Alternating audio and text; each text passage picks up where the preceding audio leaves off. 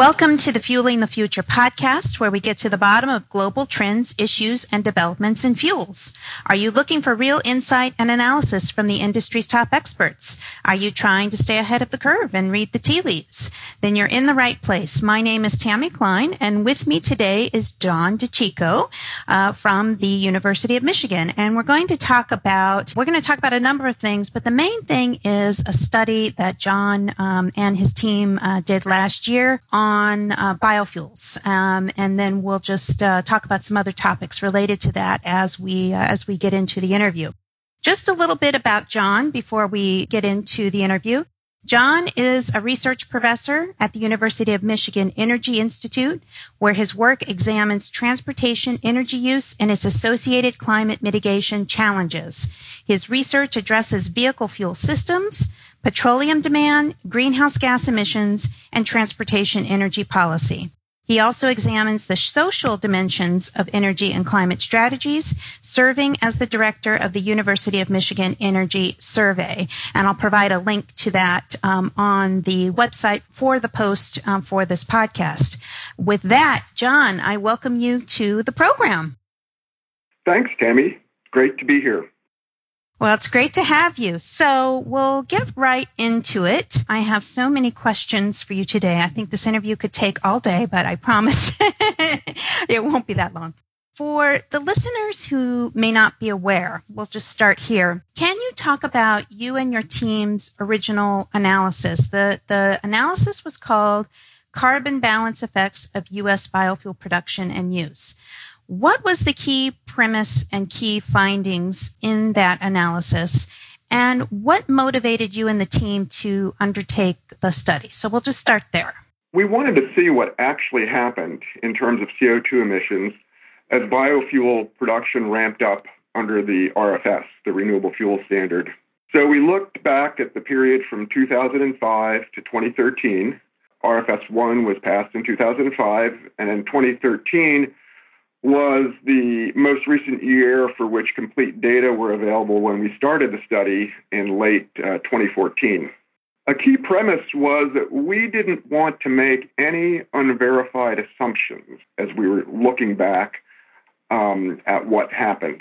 In particular, one of the most critical issues with biofuels is the notion that the CO2 emitted when you burn a biofuel, whether it's corn ethanol or soybean biodiesel or any other type of biofuel, whether the CO2 that comes out when it's burned is balanced by the CO2 that plants take up through photosynthesis when they're grown. Now, most people assume that those two things, the input and output, so to speak, are automatically in balance. But that's just an assumption. A lot of people, as the RFS ramped up, meaning other scientists, other parts of the scientific community, were identifying, lots of problems, unforeseen problems with respect to land use when biofuels, were ramping up. And so what I had been doing for several previous years was taking a close look at the literature, doing some hard thinking, and essentially checking the math, checking the assumptions in the computer models, and homed in on this key assumption regarding the balance between the input and output, as I like to put it. Again, input is CO2 coming from the atmosphere into the landscape, into cropland as it grows crops, and then output is, of course, the emissions from the tailpipe and any processing emissions at refineries or along the way. So that was really the premise, is let's just take a clean sheet of paper, look at what happened during this period where we had a very rapid expansion of biofuel production and use in the United States. What we found was that the input and output were not in balance. We found when we looked at cropland data, and we used standard U.S. Department of Agriculture, USDA, crop harvest data, that there wasn't enough gain in the amount of carbon being taken up by the crops to fully balance out the CO2 emitted when the biofuels are burned. And in the case of ethanol, there's also CO2 that emitted when it's the ethanol is fermented, the beer bubbles, so to speak, when you have fermenting corn mash at a biorefinery. So that was a pretty stunning finding for a lot of people. Quantitatively, what we found is that the gain in carbon input during crop growth was enough to offset only 37% of the biofuel-related CO2 emissions over that 2005 to 2013 period. So when only 37% of those emissions are balanced out, as opposed to 100%, which is what everyone had been assuming when you assume that biofuels are inherently carbon neutral, that's a huge change in the analysis right there. All of the computer modeling that had been done, both government-sponsored and as well as by other organizations and academics about this, just assumed that the input and output would always be in balance with respect to biofuels. And so when we went back and looked at field data and checked that assumption, we found out that that was not the case at all. And that very large change in the result, 37 minus 100, that's essentially a 63% shortfall, 63% less balancing out of the CO2 emissions than everyone was assuming in their computer models. That changed the result from making biofuels look better than gasoline to making them look worse in terms of their net impact on the atmosphere. So with that in mind, I want to ask you about a comment on the study that came from one of the ethanol industry's trade groups. So that's the Renewable Fuels Association. It's a little long, so bear with me, but I want to get your reaction to their reaction to the study and then ask you a couple questions. So here's the comment. Here's what they had to say about this analysis. This is the same study, same flawed methodology, and same fallacious result that Professor DiCicco has churned out multiple times. He has been making these arguments for years, and for years they have been rejected by climate scientists, regulatory bodies, and governments around the world, and reputable life cycle analysis experts. As crazy as it sounds, Professor DiCicco is essentially suggesting that plants ultimately used for bioenergy don't absorb carbon dioxide from the atmosphere as they grow. In other words, he and his sponsors at the API, which is, for people who don't know, the American Petroleum Institute, he and his sponsors at the API are arguing that the scientific community's centuries-old understanding of photosynthesis and plant biology is wrong. DiCicco's assertion that plants somehow emit more carbon when burned as fuel than they take in from the atmosphere during photosynthesis defies the most basic laws of plant physiology. Just like Professor DiCicco's last study, this work was funded by the API, which obviously has a vested interest in obscuring and confusing accepted bioenergy carbon accounting practices. It's a bit like the tobacco industry funding a study that says bubblegum is worse for the human body than cigarettes. While it's flattering that API has taken such an interest in the climate benefits of biofuels, the public would be better served if the oil industry spent its time and money examining and owning up to the very real and very negative climate impacts of petroleum. So how do you react to that statement, and can you talk about the reaction in general that you got when you published the study? They didn't pull any punches, did they? I did see that, and of course, when it came out. Let me take some of that a piece at a time. I'm going to start with this, part about, photosynthesis that I somehow am defying the basic laws of plant physiology. Well, no. Our data, our cropland data that we got from the USDA actually measures by measuring the harvest, the crop yield, how much biomass and therefore how much carbon the cropland has taken up from the atmosphere.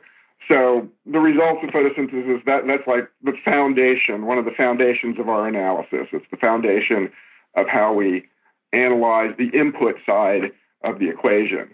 So to say we somehow are ignoring photosynthesis and so on is really just a nonsensical objection. Now, going back to the beginning, the same study, it said I've been churning this out for many years. Well, not really. No one, myself included, had published a study that quantified essentially the shortfall in this balance between input and output with biofuels ever before.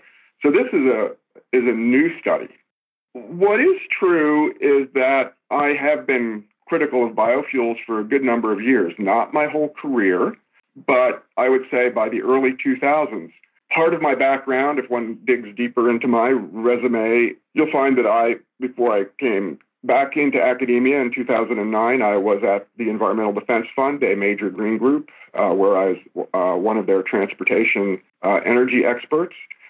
And right in early 2002, when some of the first proposals were put on the table for a biofuel mandate in Congress, in the wake of 9/11, 2001, myself and other colleagues there were concerned about that because, we felt that there were a lot of risks with respect to biofuels, both risks, habitat, water quality, air quality, and we were also unsure that the CO2 benefits were nearly as large as those claimed by the biofuel proponents.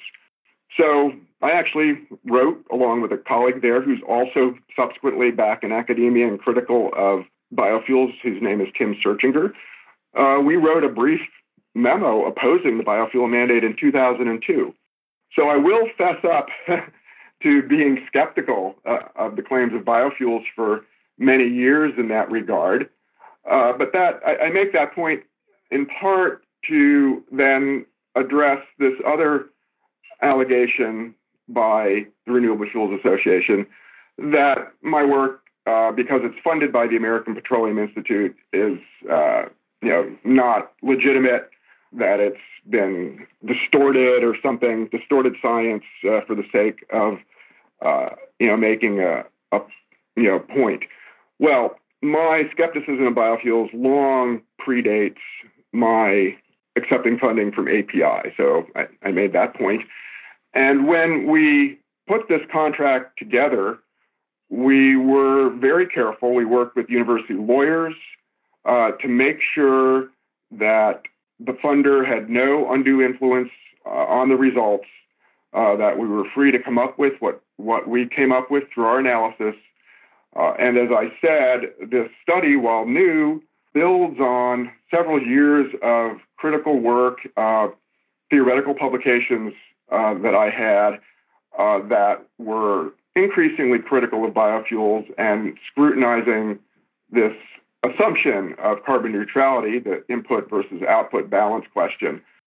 A key theoretical study that I published 3 years before in 2013, so before the API funding, and that study was basically done without any specific external funding, was the basis for the analysis and did the theoretical work that led to the questioning that I did. So it's shall we say, a strange bedfellow situation where you have someone who's been essentially a scientist working on behalf of environmental protection for my whole career, teaming up for funding reasons with the American Petroleum Institute to tackle this particular question. So I realize that gives some people an opening.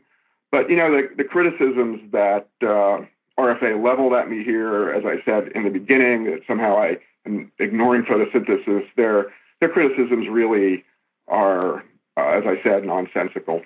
So let me ask you this. Because it's, RFA is not alone in, the arguments may be different, but the doubts about or questions about your study, certainly RFA is not alone out there. Your views and, this study and your views, you realize, to put it nicely, you're kind of swimming a little bit upstream in the LCA community. Now there is kind of like this cottage. I don't know. When I was starting out in this business, and I'm not an LCA expert, there really wasn't much in the way of LCA. It's kind of like its own cottage industry, and there are now, experts and consultants and, all these things that, they weren't there before. But let's just say that, for the sake of this discussion, in the LCA community, of which there now is one, You're a bit of a lone wolf out there. I'm sure, I might not have been the first person to inform you of that. I mean, there are lots of well-respected professionals, experts, scientists in this community, whom I know and and I've worked with, who are great, intelligent, smart people, and they don't agree with you. And so my first question in response to that is, why are you right and they aren't? That's the first question. And the second question is, maybe a little more personal. And it's like, what is that like to actually, be a bit of that lone wolf out there? Sure. Yeah, that's absolutely right, Tammy. This work is definitely out of the mainstream in terms of LCA. It's not out of the mainstream in terms of climate science, though, in that regard. A lot of people working on climate science and the carbon cycle have not looked that closely at the RFS. They're in a sort of a different part of the research world than people working on energy policy and fuels. So one way to kind of look at what I did is I built in some sense, a bridge, a scientific bridge from the world of carbon cycle science, terrestrial ecology, over into the world of energy policy, where life cycle analysis has become a very dominant paradigm. As you said, 20 plus years ago, life cycle analysis was pretty new. Let me just point, again, another historical note out that I sort of look at now with some irony. I was working on energy policy, for, longer than 25 years. And I was one of the first to embrace life cycle analysis as a good way to compare fuels. In fact, to my knowledge, the first academic paper that called for the use of life cycle analysis to compare transportation fuels was one that I co-wrote with a biofuel researcher named Lee Lin back in the mid-1990s, shortly after Argonne study and model that led to what we now know is GREET, which is, for listeners who haven't heard of it, is a greenhouse gas emissions and transportation tracking model that is published by Argonne Laboratory, and which my results now contradict the GREET results. But 25 years ago, I thought that that was a good way to proceed, like a lot of other people did. And then as my own work progressed over the years, and I'm not totally alone in this, we determined, that there were more and more limitations with the life cycle method. And then finally, my work, essentially deconstructed it and found some big flaws in this case, which, relates to this whole carbon neutrality question. So the point I'm making here is that, yes, the life cycle community has really grown up. As you said, it's become a cottage industry. A lot of people have latched onto that. In fact, policymakers have latched onto that. It's written into the RFS language by Congress. California has written a life cycle analysis into the low carbon fuel standard. It's the basis for that. Other jurisdictions that are having renewable fuel policies all have some form of life cycle analysis as part of that policy. So what happened, though, is it's a case where policymakers latched onto this, I think, with good intentions. The life cycle provisions put into the RFS, which were inserted when the RFS was expanded by the Energy Independence and Security Act of 2007, or ISA, as we like to call it, were advocated by green groups and backed, by work done by other scientists. So a consensus grew up around this paradigm even before the paradigm had actually been validated with field data, with real, say, fundamental empirical scientific work. It was all done on the basis of modeling. So it's in many ways, a tragic situation because lots of well-intended people have embraced this paradigm because at a certain simple level, it sounds good, seems to make sense. even though, in my view, it's really the wrong way to analyze the situation. And as I said, they're not involved in the energy policy world, but I've certainly consulted with and talked to lots of, say, ecologists, terrestrial ecologists, and they have no problems with my work. It passed peer review in the journal Climatic Change, which is a premier journal on the subject.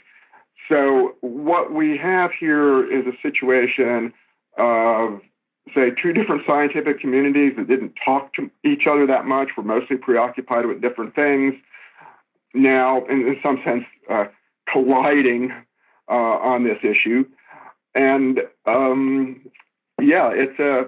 it's a tough situation. It is a bit of a lonely quest, but I'm not alone in the scientific community. Certainly, in the life cycle community, I'm very much an outlier. But as I said, there's other scientists for whom this work that I've done is not problematic, and some have told me, "Oh, well, John, that's obvious." So, yeah, I'm kind of, in some sense, caught in the middle between colliding worlds here. And I think for that reason, it doesn't. You asked, "Well, how does it feel?" Well, it can feel a bit lonely at times because I spent most of my career in the energy policy community, and that's the community that now has very much embraced life cycle analysis. But I just feel this is, an unfortunate thing that cropped up where a certain approach, life cycle modeling, kind of took off before it was adequately vetted and validated. And now we're in a situation of having to work through that. And it's going to take time. I knew that when I first began doing the theoretical analysis several years ago, that picked it apart, found essentially a fatal flaw in the assumptions.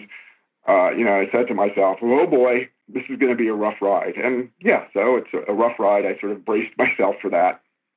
You were talking earlier. I want to ask you about the Ford commentary, which really is what led to this podcast, which was not around actually when you published your original paper.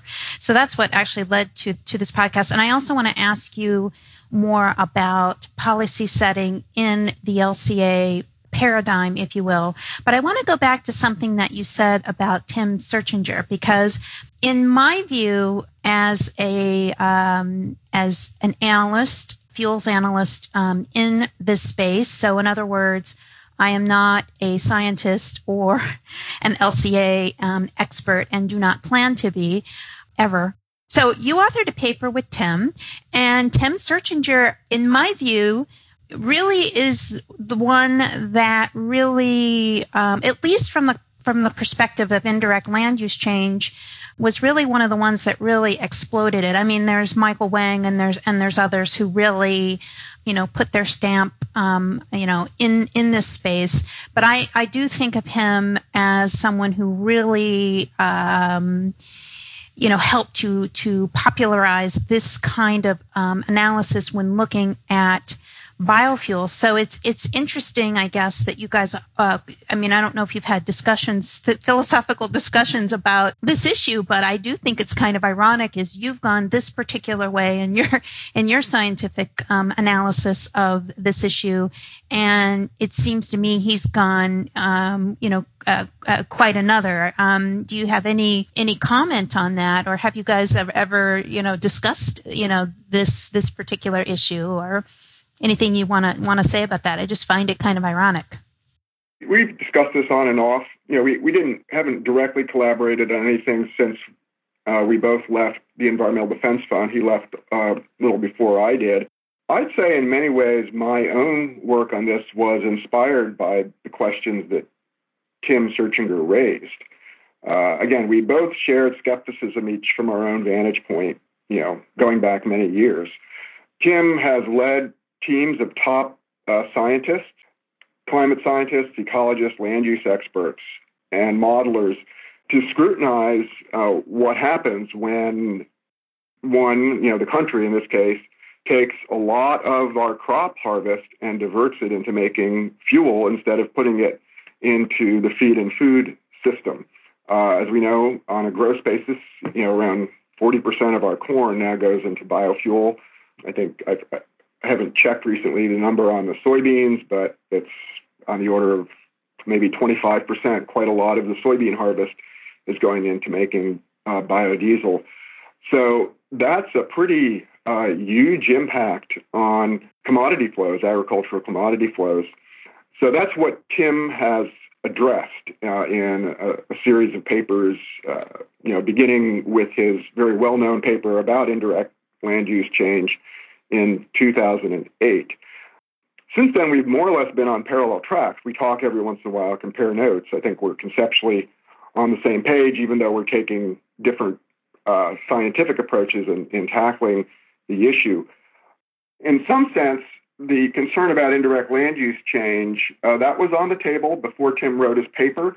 That's why ISA has this language when it defines the life cycle analysis, that the life cycle analysis needs to include indirect effects. That was written in to ISA by environmentalists, in particular NRDC, I believe, was probably very involved in that, Natural Resource Defense Council. They were big proponents of the RFS. They've been big proponents of the California Low Carbon Fuel Standard. And they embraced the life cycle paradigm, but felt that it also needed to include indirect effects. At that very same time, around 2007, when ISA was being negotiated, I, as a scientist, realized that, whoa, if the law is going to write indirect effects into it, there's no way that science is going to ever be able to settle the debates. Because these indirect effects, kind of a domino theory of you divert grains in the United States, that triggers a somewhat higher price in commodity markets, triggers more production other places, and then has this ripple effect that leads to tropical deforestation. You can't measure any of that. And then to handle it, what Tim did, because these effects play out through the future, is in his 2008 paper, he examined the effect of those changes, ripple effects through commodity and land use markets over a 30-year future time horizon. So at this point, you are modeling things that span the globe and extend into the future. You can model it, but it's no longer amenable to the core scientific method of checking it against data. We don't have data about how well and to what extent new biomass growth is going to compensate for the loss of biomass, that creates large CO2 releases when, say, a forest is cut down. So that is when the light bulb went off in my head saying, whoa, something's wrong here with the life cycle paradigm. If to use it correctly, as became the intent of the law, and what scientists like Tim and others were saying, meant modeling the whole world and doing so 30 years into the future, that's a far cry from what we normally do when we regulate. Normally, when we regulate fuels, we've regulated fuels for lots of things, for, volatility. We got the lead out, we're getting the sulfur out. You can take a sample of fuel, you can test how much sulfur is in it. That's a clear-cut scientific decision. Now you can take a sample of fuel, say ethanol. Chemically, you can measure how much carbon is in that. That's trivial. That's just basic chemistry. But this idea that the carbon intensity based on life cycle analysis somehow depends on a large computer model that models the whole world and does so many years into the future, there's no way you can take that into the lab and say, oh, you got it right or you got it wrong. So that was the light. So in some sense, Tim's work inspired me to take a different route, to not try to do more and more computer modeling, which he's continued to do and pointed out, for instance, the severity of the food versus fuel problem in his most recent Science article from 2015. I went back to basics and said, okay, something's really the matter here. If when we ask the simple question, how does fuel X compare to fuel Y, we have to do these global scenario analyses as opposed to something that we can test and verify. So again, we're we both have our own separate concerns. I can't, speak for him. I have enormous respect for his work. Like I said, in many ways, it inspired mine and did inspire me to go off in a different direction. I want to ask you, now I want to get to the Ford commentary and then your response. So that team challenged some of the assertions, as you well know, underlying your team's original analysis, and then you published a response to that, and that happened just this August. So can you talk a bit about the commentary and response? And I just want to note for the record, for the listeners, I actually asked Ford to discuss their views, and what I was originally planning to do is one of my web conferences where there's more of a dialogue and back and forth and in a very sort of structured, productive way. In other words, it's not like Fox News or CNN where everybody's talking over each other and you learn nothing, except how annoyed you are. So this was meant to be sort of more of a structured discussion, and they declined, just for the record. So I want to note that, and I also want to note that I will link all of the papers so that people can access them when I do the as part of the podcast post. So going back to John, to your commentary, their commentary, and your response, can you talk about it from your point of view? Their commentary, and then a similar one that they had published earlier in the year in a different journal, really essentially lay on the line the objections that the life cycle community has to my work. The premise of life cycle analysis is that it traces all the effects and then maps them onto estimated emissions through the supply chain of a given product. And so it will take, say, corn ethanol and add up all the emissions that happen when the ethanol is produced. And it includes things like the emissions that it takes, to make fertilizer, as well as the emissions, from the tractor fuel and emissions at the biorefinery. And then it compares that to the analogous emissions when you refine gasoline from petroleum. So starting at the oil wells, emissions there, emissions during crude transport, emissions at petroleum refineries, and so on. It's a so-called, wells-to-wheels analysis. So they said that they basically assert, well, this is how you should compare fuels. And with respect to biofuels in particular, they said that they make the standard assumption in these life cycle analyses when you're looking at the fuel product as the system, sort of this well-to-wheels supply chain. They say, well, the CO2 emissions at the wheels, at the car, when you burn the biofuel, are automatically balanced by the CO2 that's pulled out of the air when the feedstock, say corn in the case of ethanol, soy in the case of soybeans, is grown. So the picture they draw is of that life cycle of the ethanol in isolation from everything else. They isolate it and analyze it. And then they compare that to a life cycle of gasoline, in which case the carbon in the fuel comes from underground as opposed to out of the air, and therefore they count those gasoline-related tailpipe emissions, whereas the life cycle analysis essentially automatically negates them completely. They basically assert this is the best way to look at the world. And there's they take that and make some other technical objections that I won't get into, but the crux of the matter is that life cycle approach is inadvertently comparing apples and oranges. While we say, of course, ethanol is not gasoline, but you have to bring it all back to the real world, not just the world that you model. And if you compare those two things, there's something wrong with the story. They say, well, cropland is not part of the gasoline life cycle, so we're not looking at it when we analyze petroleum gasoline, but cropland is part of the biofuel life cycle, so we count, the CO2 from photosynthesis when crops are grown. Well, in the real world, the cropland is there whether or not you're making biofuels. And that's the rub. That's where my analysis departs. The comparison they're making with say, the GREET model, and then the modeling system that, say, EPA developed, is they're essentially comparing a petroleum-fueled world without land, without productive, arable land, to a biofuel world that has productive land in it.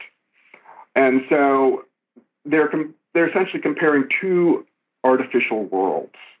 What I did in my analysis, again, it goes back to how I took it back to basics several years before in theoretical work, is realize that, well, there's only one real world.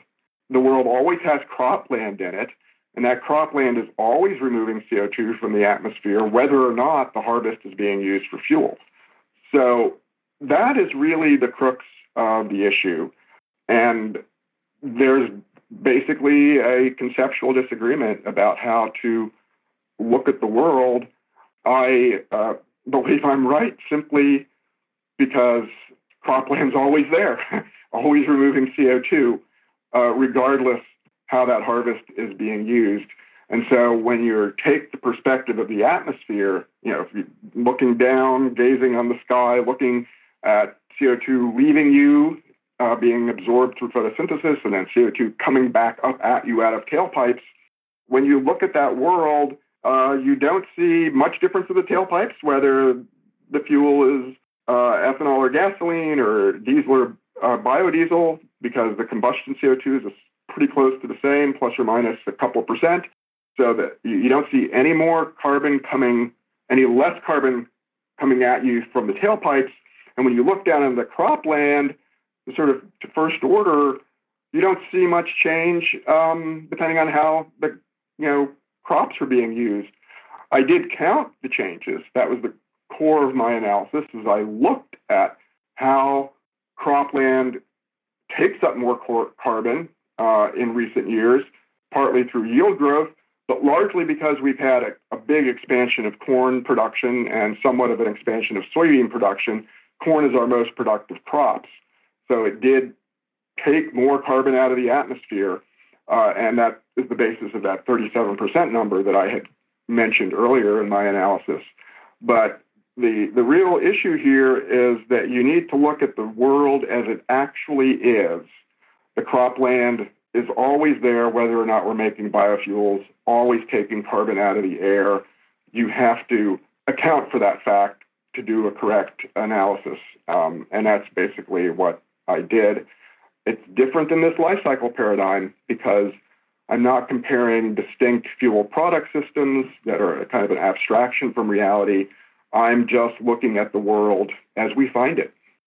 So I want to go back to your original study for a minute and ask you, because your study focused on, really on first-gen biofuels, so, corn ethanol and soy biodiesel, because that's what's still, to this day, primarily in the marketplace here in this country, in the United States. So, and frankly, in most parts of the world as well.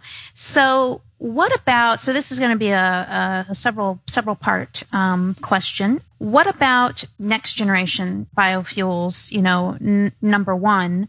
And number two, how do you see it with respect to the point or the analysis that some have pointed out, which is, look, okay, we need the first gen so that we can bridge to the second gen. I mean, that point has especially been made in the case of cellulosic ethanol.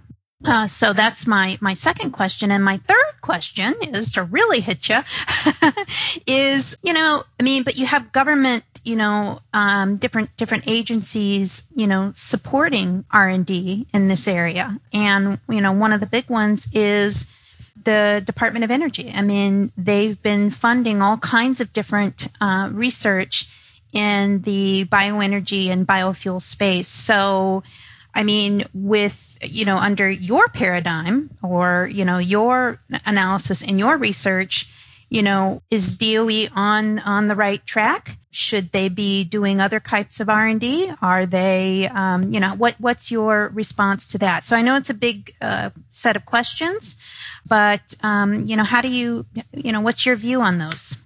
It's basically kind of one question and, the implications of it in the sense of, what about these second generation fuels.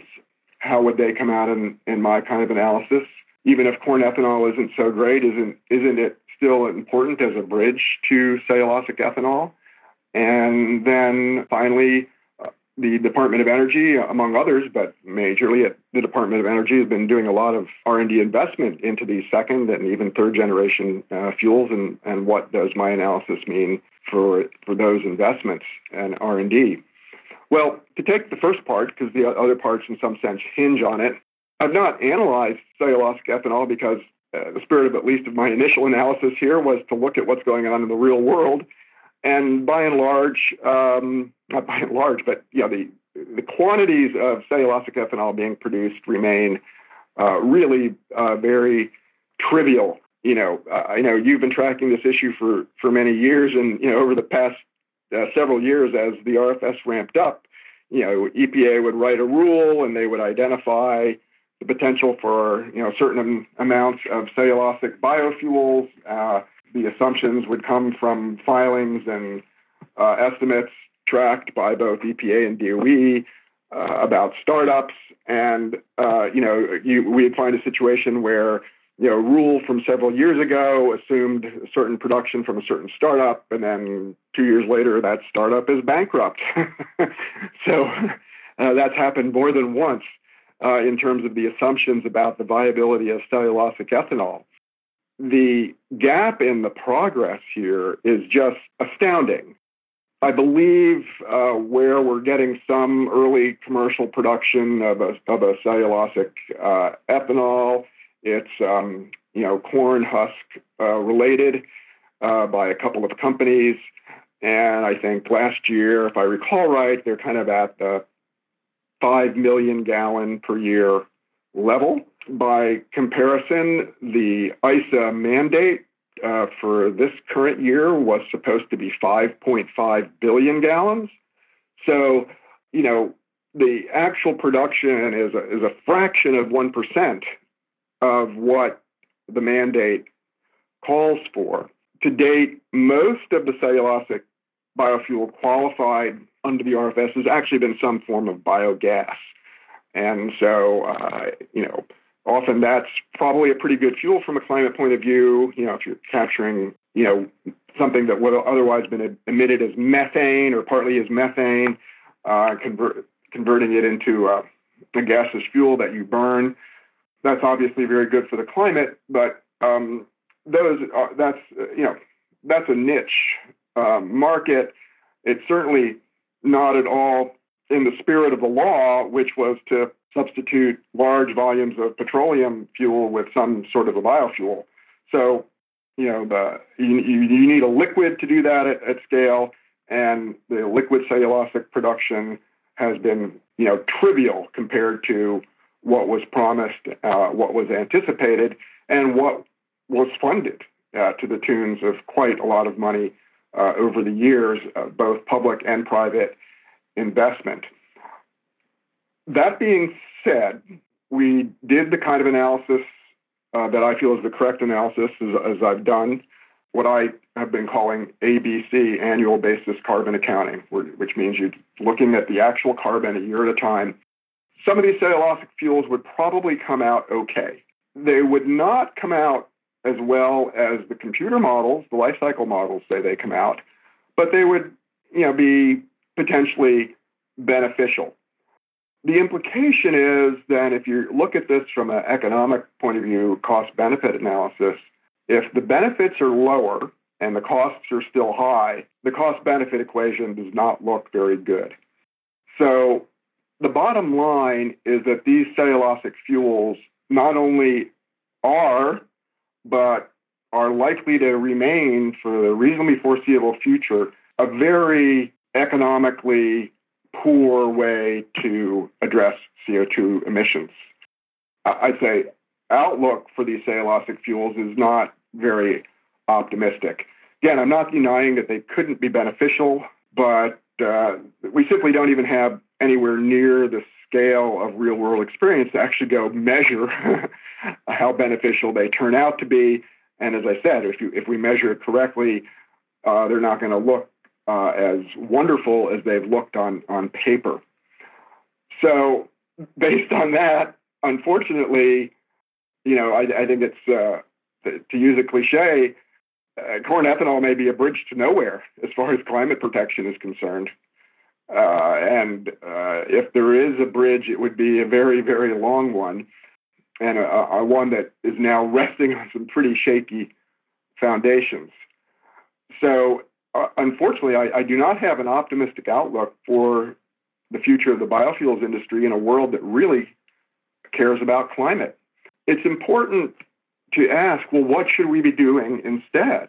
We thought that we needed a lot of biofuels because we knew we weren't going to be able to electrify transportation that quickly, and we're probably not going to be able to fully electrify, a lot of larger vehicles, or let alone plug-in jet airplanes, although I understand somebody has promised a prototype short-range electric jet. But, again, liquid fuels are the world's largest form of commercial energy. They emit a lot of carbon when they're burned. We need to do something about that. If you ask that question just like that, what do we do without presuming biofuels, and then put that together with the key aspect of my theoretical analysis, which is that the climate benefit doesn't come when a biofuel is burned, because after all, the amount of CO2 is essentially the same as that of any other liquid fuel. The benefit comes by increasing how quickly we remove CO2 from the atmosphere, what I was referring to before as the input side. Once you remove CO2 from the atmosphere, at that point, you are as ahead of the game as you're ever going to be with respect to keeping CO2 out of the atmosphere, protecting the atmosphere. Since land, productive land, arable land, growing crops or whatever, is the best mechanism we have as a society right now to remove CO2 from the atmosphere, my analysis actually implies that instead of trying to make biofuels, we should be doing a lot more forest protection, regrowing forests, grassland protection, building up carbon stocks in the atmosphere, on land, and protecting the atmosphere by building up carbon stocks on land, rather than taking that land, increasing the pressure on it by putting fuel demands on top of food demands, which ends up, releasing carbon from the land as opposed to building it. So in short, we should be using what good land we have for a lot more reforestation rather than converting it to biofuel production. So I was going to actually ask you about this because, as you point out, whole regulatory regimes, systems have been completely built up based on the LCA here in the U.S., in California, in the European Union. And, and those systems have spawned, I can't even count it up. It's billions of dollars of investment by the oil companies, by biofuel companies, by the automotive companies, and, everything from, powertrain platforms to, like storage and blending. So, if the LCA is not the appropriate paradigm, what would that be as it regards fuels? And it sounds like what you are saying is, forget about, in under your paradigm, and in reality, as you see it, it sounds like you're saying, forget about fuels, forget about this regime, and just, focus on, reforestation. But the reality is, and that sounds good.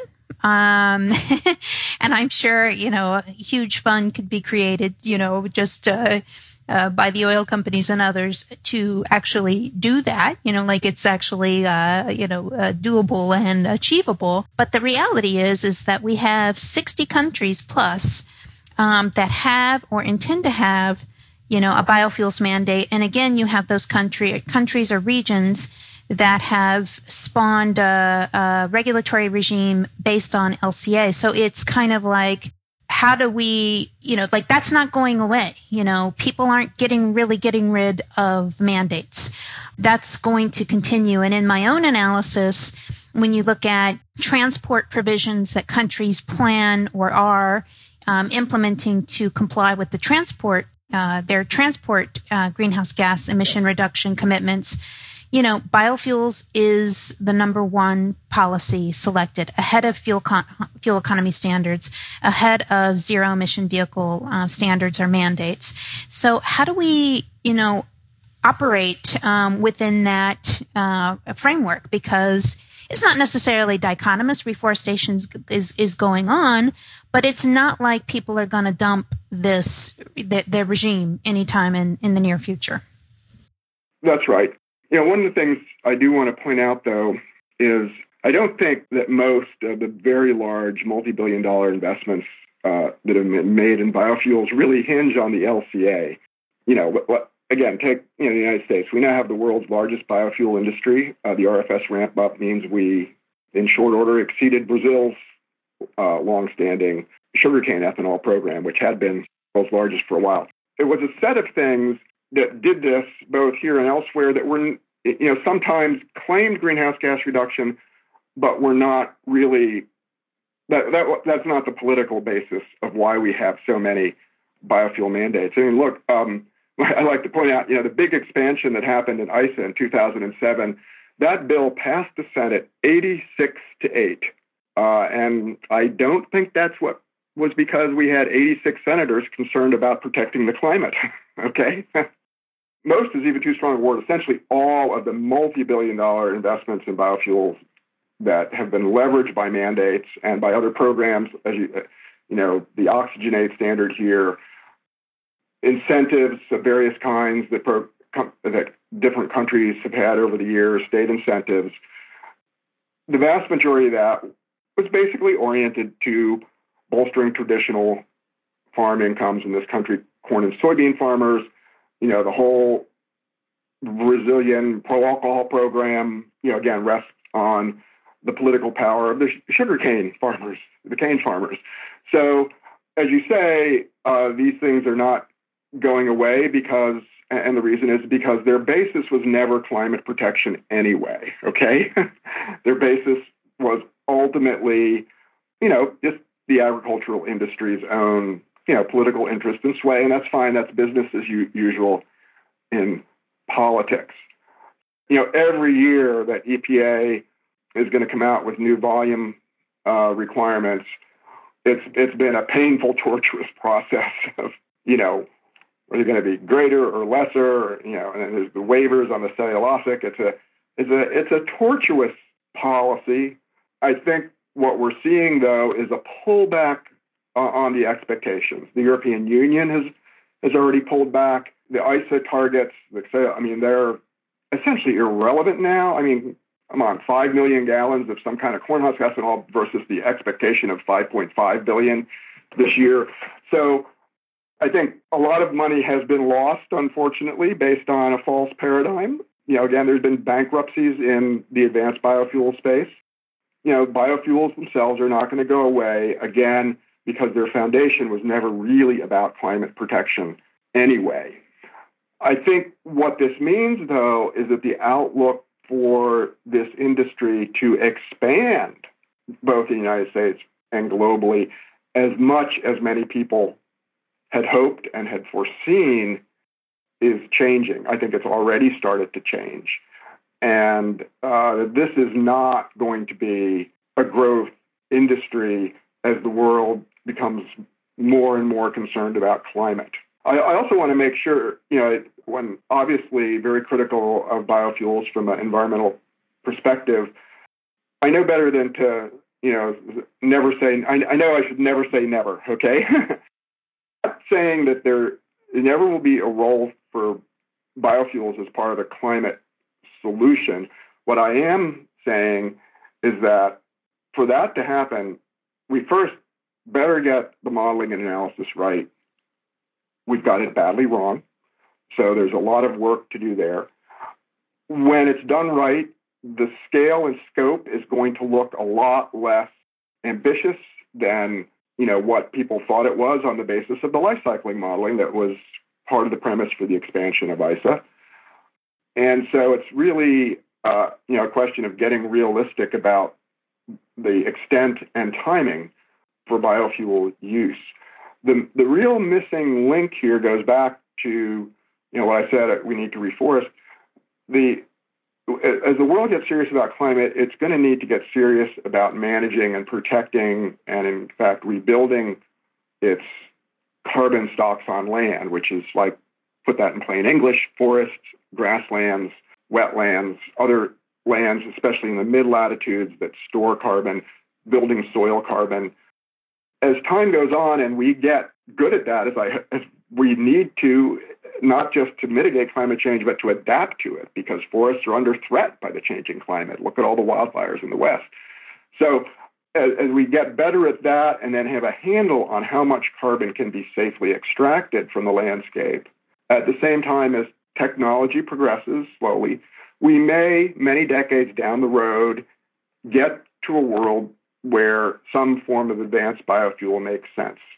But my main point is that this whole idea that somehow the world was going to ramp up biofuel production to an increasing share of transportation and liquid fuel demand over, the basically 15-year period that ISA foresaw from 2007 to 2022, that those were unrealistic expectations technologically and very badly grounded in terms of climate protection. And so we really need a major reset here in expectations around biofuels. So the last question that I have, and it's more of a sort of a philosophical question. Do you think that, aside from the LCA paradigm, do you think that there has been too much emphasis on greenhouse gas reduction in fuels generally, or maybe we can just say transport, at the expense of traditional air pollutant reduction? So, in other words, how do we achieve both the decarbonization of transport, which is huge, complex, and difficult, and the reduction of air pollutants? I mean, you've seen that they don't necessarily go hand in hand, and I think Dieselgate is a perfect example of a policy gone wrong, where policymakers very well knew, in my view, going into it.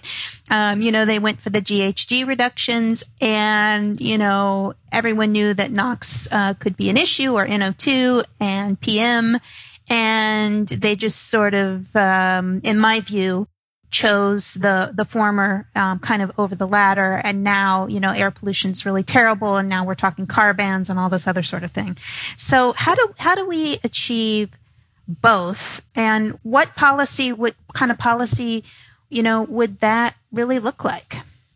I don't think it's so much that we've overemphasized greenhouse gas reduction at the expense of air quality. I think it's more like we've not done a great job on either, and we obviously do need both.